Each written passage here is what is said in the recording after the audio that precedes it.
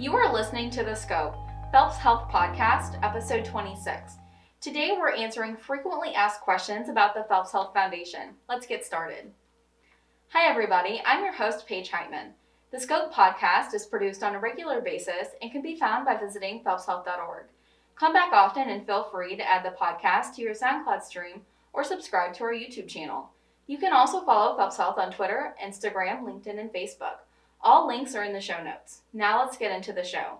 Today our guests are David F.W. Selzer, Executive Director of Phelps Health Foundation, and Marcia Reyna Wayman, Director of Philanthropy at Phelps Health Foundation.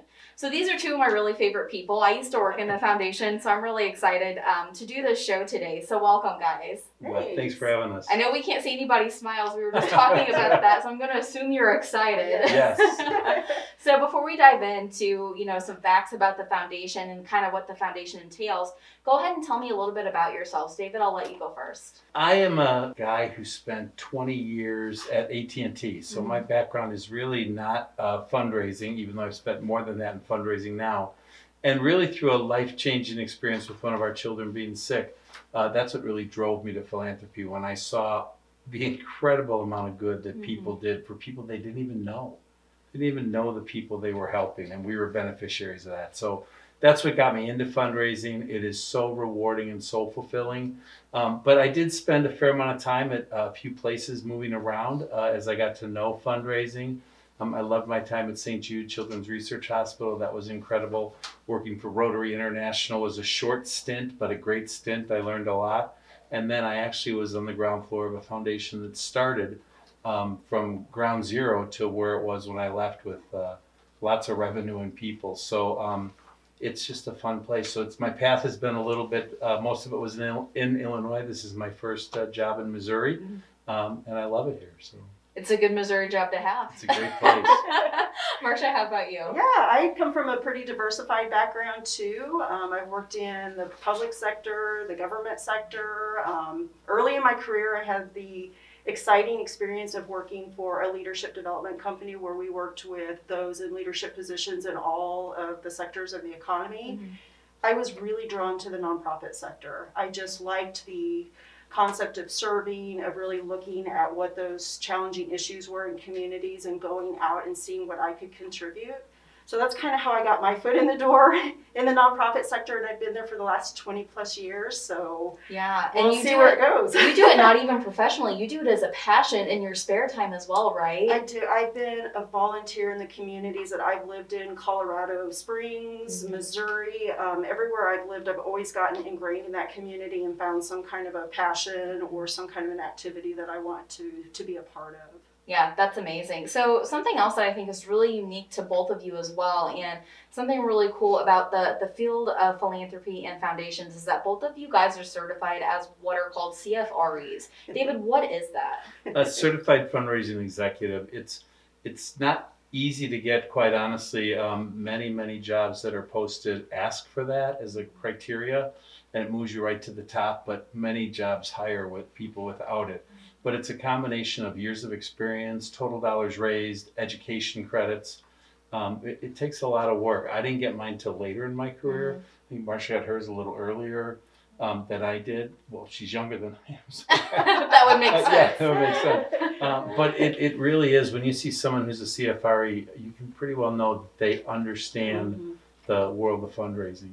Yeah, and there's a trust factor associated with that, correct? Yeah. Absolutely. Yeah, so let's just dive in. Marcia, what is a foundation?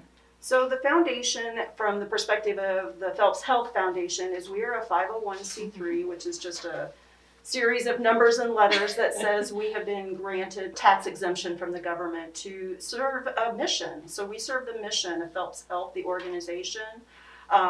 We're the fundraising arm of the hospital, so everything that we do is really for the benefit of the mission of Phelps Health. Absolutely. So within that alphabet soup that you just talked about, can you guys define the difference between a nonprofit, a 501c3, and a tax-exempt organization? Sure. Well, let me take a stab at it. The hospital is actually part of county government. It's a tax-exempt organization. Governments are tax-exempt. They don't pay taxes. So they're tax-exempt. Where a nonprofit might be a political organization that is there for, and other private nonprofits, but they may have tax implications that they have to pay.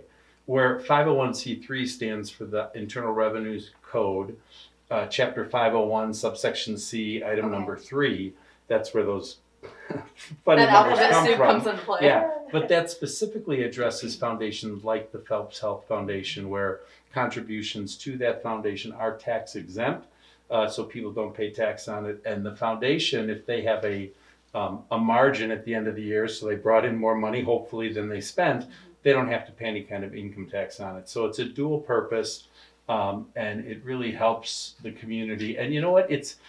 Here's how we look at it.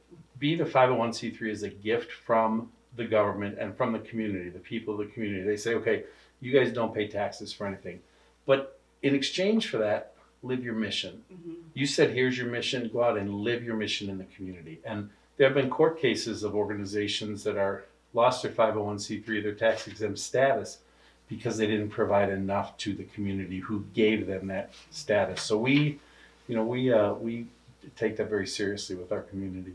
Absolutely. I think that's a great way to define that. Marshall, why does a hospital need a foundation? That's a great question. We get asked that a lot. Kind of Dave alluded to it. We're really the opportunity to bring revenue into the healthcare system without there being a tax implication. If you think of it this way, say if we were a private corporation and we were raising money, raising revenue, we would have to then pay a certain amount of taxes on that. So our end benefit to the community and to the healthcare system would be greatly reduced. So by being part of that structure, we're able to bring that into the hospital for benefit. So you guys are bringing a benefit to the hospital. What is your guys' mission as the Phelps Health Foundation? Well, our mission is to improve the health and wellness of the people in the region. Yeah, so it's the people same we as the serve. hospitals, right? Right, Yeah. but and you can add on the front of our mission for the foundation specifically is to provide the financial support in order to improve the health and wellness Yes. of the people in the region. Yeah, I love that. So what are some ways that the foundation supports Phelps Health? Let's get into that. Last weekend, we just did 44 free mammograms for women in the area who couldn't afford a mammogram, who don't have insurance, or who are underinsured. And in fact, one of them we reading about locally. She sent us this awesome note, and they found a problem where she now has to go in for a biopsy, and we'll cover the cost of that as well. But that's just one thing that we do. We've purchased vans this year for driving around the hospital to take people from the parking lot to the front door. We purchased everyone, COVID is all the rage. Yes, the antibody testing machine, correct? Right, the You guys antibody helped purchase testing that. machine, so we help purchase that through, again, help with the community through a fundraiser of t-shirts and Facebook fundraising. Absolutely. So how are those decisions made as to what gets approved for donor funds? How are those donor funds spent?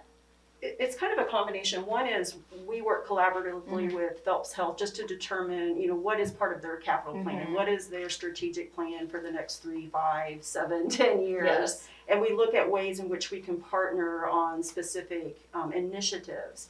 And then from a foundation perspective, and I'll let Dave kind of elaborate on this a little bit more, funds that are collected through the foundation then do have to have board approval. So, we're not necessarily the ones making the decisions where those funds are going. We definitely have oversight primarily from our own personal foundation board. Mm-hmm. Yeah, and our board is made up of right now about 15 people from the community.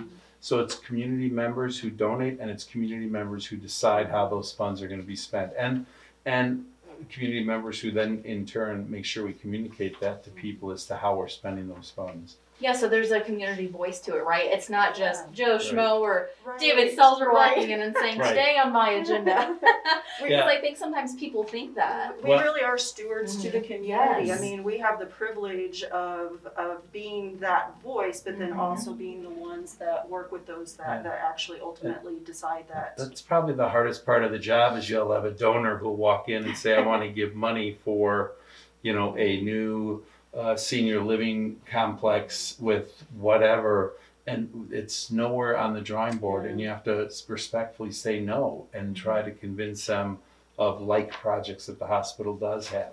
Yes. So we don't just make those decisions. There is a gift acceptance committee, and who tells us really Yeah, what we can do. absolutely. So that kind of leads me into my next question about why should somebody give to Phelps Health Foundation?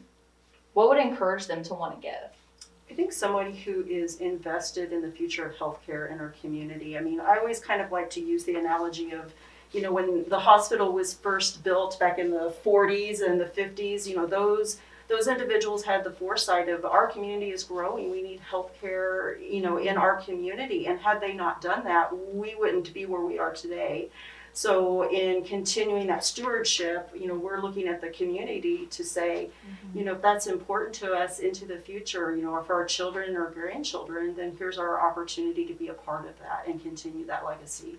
Absolutely. Yeah, for people who've never lived outside of Rolla, you go to Central Illinois, population 200,000 people, and then in the area about 400,000, and their hospital isn't even as big as this. Yeah. This is an absolute gem. It's a diamond in the rough because when you think about what you'd have for healthcare without Phelps Health, it's kind of scary. So I think people do it so that they can continue to have state-of-the-art healthcare right here in their own backyard. Yes, you are spot on, David. We talked about this in a previous podcast where we did some myth busting with healthcare, right? And I think it was Dr. Radford. He said we are, or maybe it was Dr. Creedy. He said we're a metropolitan hospital in a rural area. Absolutely. Because the technology that we have available to us, and a lot of it's probably through donor funds, through the community being involved and wanting to care for each other, that we have that, right? Right. Yeah, we don't have that in a lot of rural communities. We're Absolutely. very, very lucky. So talking about gifts, can somebody make an anonymous gift, and how do they do that? Yeah, they do. Well, it happens in a number And of should ways. they do but- that? But there's people who really are humble people, and they want to give the gift for giving the gift. They don't want a tax letter. Yes. They just want to give that gift. Mhm. And it's always the donor who decides though where the gift ultimately goes. So that donor comes in and they want to give to the OB because their daughter had a fantastic emergency experience there. And they just want to quietly write that check. They don't want anyone to know. And that happens frequently. Yeah, it does. Well, we know who they are because they Right. stopped in. but, Yes, yeah. we occasionally get checks in the mail that we don't know who they are, except their name on the check. But Absolutely, yeah. You Yeah. guys become really good friends with a lot of donors because we Yeah. have such a Absolutely. close-knit community. Yeah. So, Marcia, here's a really good question for you, and I think we would get asked this a few times whenever I worked in the foundation. Where can I find financial information about the foundation? How do I know where my funds are going, and can I even ask that information as a donor? Absolutely, and that is something that we get asked frequently. Sometimes people think it's top secret. Yes. Generally, our 990s, which are our tax documents, so how everybody completes their taxes each year. From a 501c3, we complete what's called the Form 990. That's what we submit to the IRS. That's public information. So everything that is included in that, our revenue, what is expended. We're even required to list some of those top donors so that there's transparency with that, unless they've indicated they're anonymous. That's available to the public, and we actually do list that on our website. It can also be picked up in person. We usually have a hard copy from our offices, or somebody can just call and request it, and we can send that to them. We also produce an annual report. It's just a simplified kind of funds in, funds out transparency report that just shares with the public how those funds are used. Absolutely, and that goes back to the idea of transparency, right? Right. In philanthropy. Why is transparency so important whenever you're working in philanthropy, David? well, I think it's all about you don't ever want to give the impression that there's something not there, or and because that immediately casts a little shadow on your fundraising and what you're doing. So you want to be above board. If a donor were to walk in and say, "Hey, I want to know how your money was spent last month," we'll show them. I mean, because it's just that important. So what are my rights as a donor? Whoever wants to take that one. Just what Dave alluded to. I mean, if you have questions, any person who's contributed, or even if they haven't contributed, can just simply ask us. Who are you? What do you do? What is your mission? Yeah. And, What do you support? and we belong to the Association for Healthcare Philanthropy, and they actually publish a donor bill of rights that we have in our office that shows all of the rights of a donor. But it is the right to privacy if they want it. It is the right to make sure that their funds are directed where they want it to go. most of the things that we've talked about here. Absolutely. So, another question that comes up too whenever people start giving for the first time and they don't know this, are their gifts tax deductible? To the extent of the law. Yeah. It used to be an Which is a easy little answer. bit, right? It was an easy answer that was yes. So people who gave you a $100 check, Right. they could deduct that $100 from their income tax. Well, now if they don't have enough of those deductions, which went up considerably, but so did the individual exemption, Yes. it may not be. It may not be tax deductible in a separate or above and beyond their individual exemption. So I hate to give that impression that they are, but they are in fact tax exempt, so they don't have to pay. It reduces their income tax liability, but they may not, or they may be further ahead taking the individual exemption. Okay, where would somebody find that information? Would they just need to do like a Google search to find out how much that level is that they would need to give each year? One thing that the foundation started this past year is a planned giving advisory council, which is comprised of community professionals in the area of tax advising, wealth advising, insurance, etc. I mention that only because this is such an odd year in terms of COVID. And one of the outcomes of COVID and some of the relief packages that have been passed and are part of legislation is the CARES Act. Dave alluded to, normally you have to reach a certain level in order to get that tax deduction. There is some provisions for 2020 that even if you don't itemize your contributions, if you've given $300, you'll be able to deduct those from your taxes. So we always recommend, talking to a tax advisor, especially now when things are, because we're not CPAs, but we can share general information and we can definitely direct people where they would You go. couldn't see my huge smile and my laughter page when you said that, because it is a generational thing. My first response was going to be, well, you call your tax accountant and ask them a question. Your first response was Google it, and Googling it, you're going to get the right answer. You know? But I mean, it's just a difference. Difference so in generations, you can Google right? it and get the basic information, but talk or to you whoever. can have a conversation. Yeah. They're both great They're both answers. great. Exactly. Speaking of generational information, how can people receive news updates about the Phelps Health Foundation? What are you guys doing to spread information about what's going on?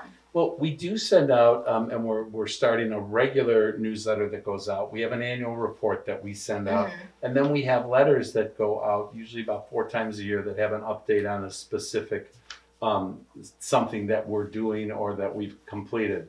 But there's also our website, our Facebook page, so people can go to those if they want at any time to get an update on what's happening at the foundation, and we continue to improve the information we're putting out there. So. Yes. Yeah, you guys are always doing tons of stuff in the community, and I know, David, your team is part of lots of different local chambers, all part of like the 6-county region that we serve, which is really cool too, because you guys have a pulse on what's happening in all of the counties.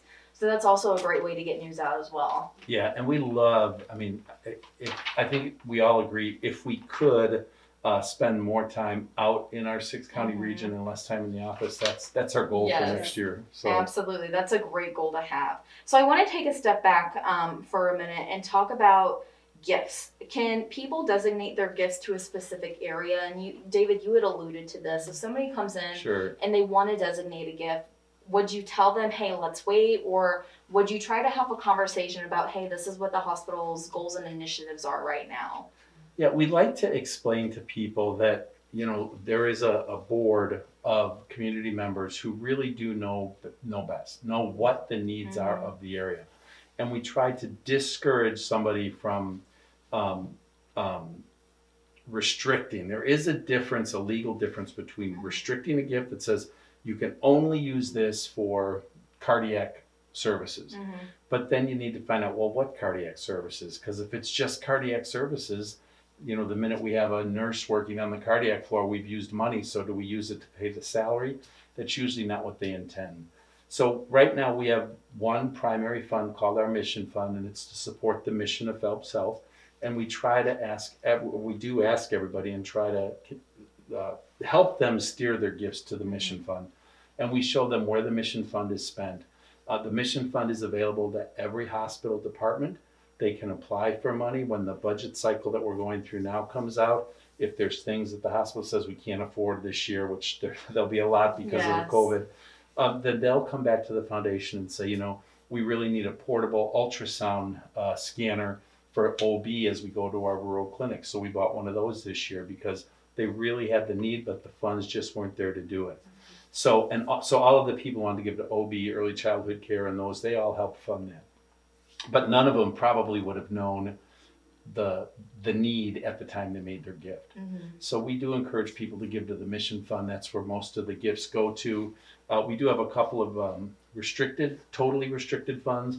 One is a capital campaign fund for future building growth. There are people who want to make sure that we have a sound infrastructure here. So they give to that. And then we're real excited that we just started an endowment fund. So the hospital's not had an endowment fund, and we just have it all set up. In fact, it goes to the board, I think, in a couple weeks. Break that down for all of our listeners. What is an endowment fund? What's the value that's going to bring? It's really providing financial resources far into the future. I mean, past our lives even. Kind of what I alluded to before, when our predecessors had the forethought of building a hospital, we're really kind of following that and saying we have the forethought now to put money aside so that we have funds available, 50, 60 years into the future. It's really an investment in the future. So a lot of times it will involve legacy giving or significant major gifts. So an endowment here locally, once the board has enough money set into the endowment, that they can decide what the endowment will fund. More than likely it will fund, at least the intent now, is to fund the needs of people in the region who have healthcare needs that they can't meet themselves, either for underinsured or non-insured. So again, you'll see fantastic improvements in healthcare access as a result of the endowment. People don't realize that even if you have insurance that's going to cover most of it, there's all those other expenses. It's just devastating to a family. Medical diagnosis such as cancer and other, critical diseases is the #1 reason for bankruptcy in the United States. And so looking at it from the perspective Dave just described, a local family that, this is impacting people locally. And the fact that we can build an endowment and help offset that in the future, I think that's incredible. Yeah, the impact you guys will be able to make, that's going to be huge.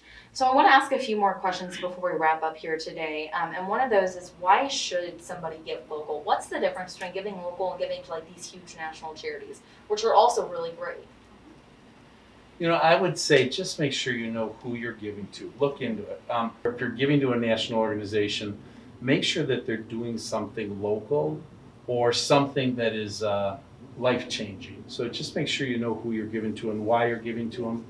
I think I talked to one person who was surprised that we do really more for the people in Phelps County than American Cancer. Not that they're a bad group. Right. They provide great stuff. But if you're looking for patient care and you're looking for that type of helping your neighbor, I think giving local makes an impact, a larger big impact, probably. Yeah. Yes. So Marsha, I have a question for you too. Sure. If somebody can't give a gift of money, what are other ways that they can give to a foundation like Phelps Health? That's a fantastic question. In addition to monetary support, there are times when in-kind donations can be beneficial. And I mention those because sometimes we have, auctions or other fundraisers. So let's say you have a service or a good you can donate, those can be beneficial. The gift of time is incredibly valuable. Not only for, helping even spread the word of our mission, but, spending time serving on a board, serving on a committee. It really takes an entire community to fulfill what we do. So monetary is wonderful, in kind, but mostly time and support are wonderful ways to get involved. Yeah, and Paige, some people don't realize that, the 100 shares of AT&T stock that you got as a kid from grandpa, and now 60 years later, it's worth a lot of money, those paid up assets. They're expensive to cash in. You've got a lot of taxes to pay and everything. Whereas if you gift them to a foundation, you can actually save yourself money on taxes that you might have on your property. So gifts of property, paid up assets and that, people don't realize how much they do have. It's not cash, but it's as good Yes. as cash. Which is why they should have a conversation with you guys, right? Call Marsha. We Yes, can give you yes. an entire list of ideas and Absolutely. support. So I think that's a great way to kind of wrap up our show. Thank you guys for being here today. We really appreciate your time and expertise. Thanks so much for tuning into The Scope. If you liked our show and would like to know more, check out phelpshealth.org.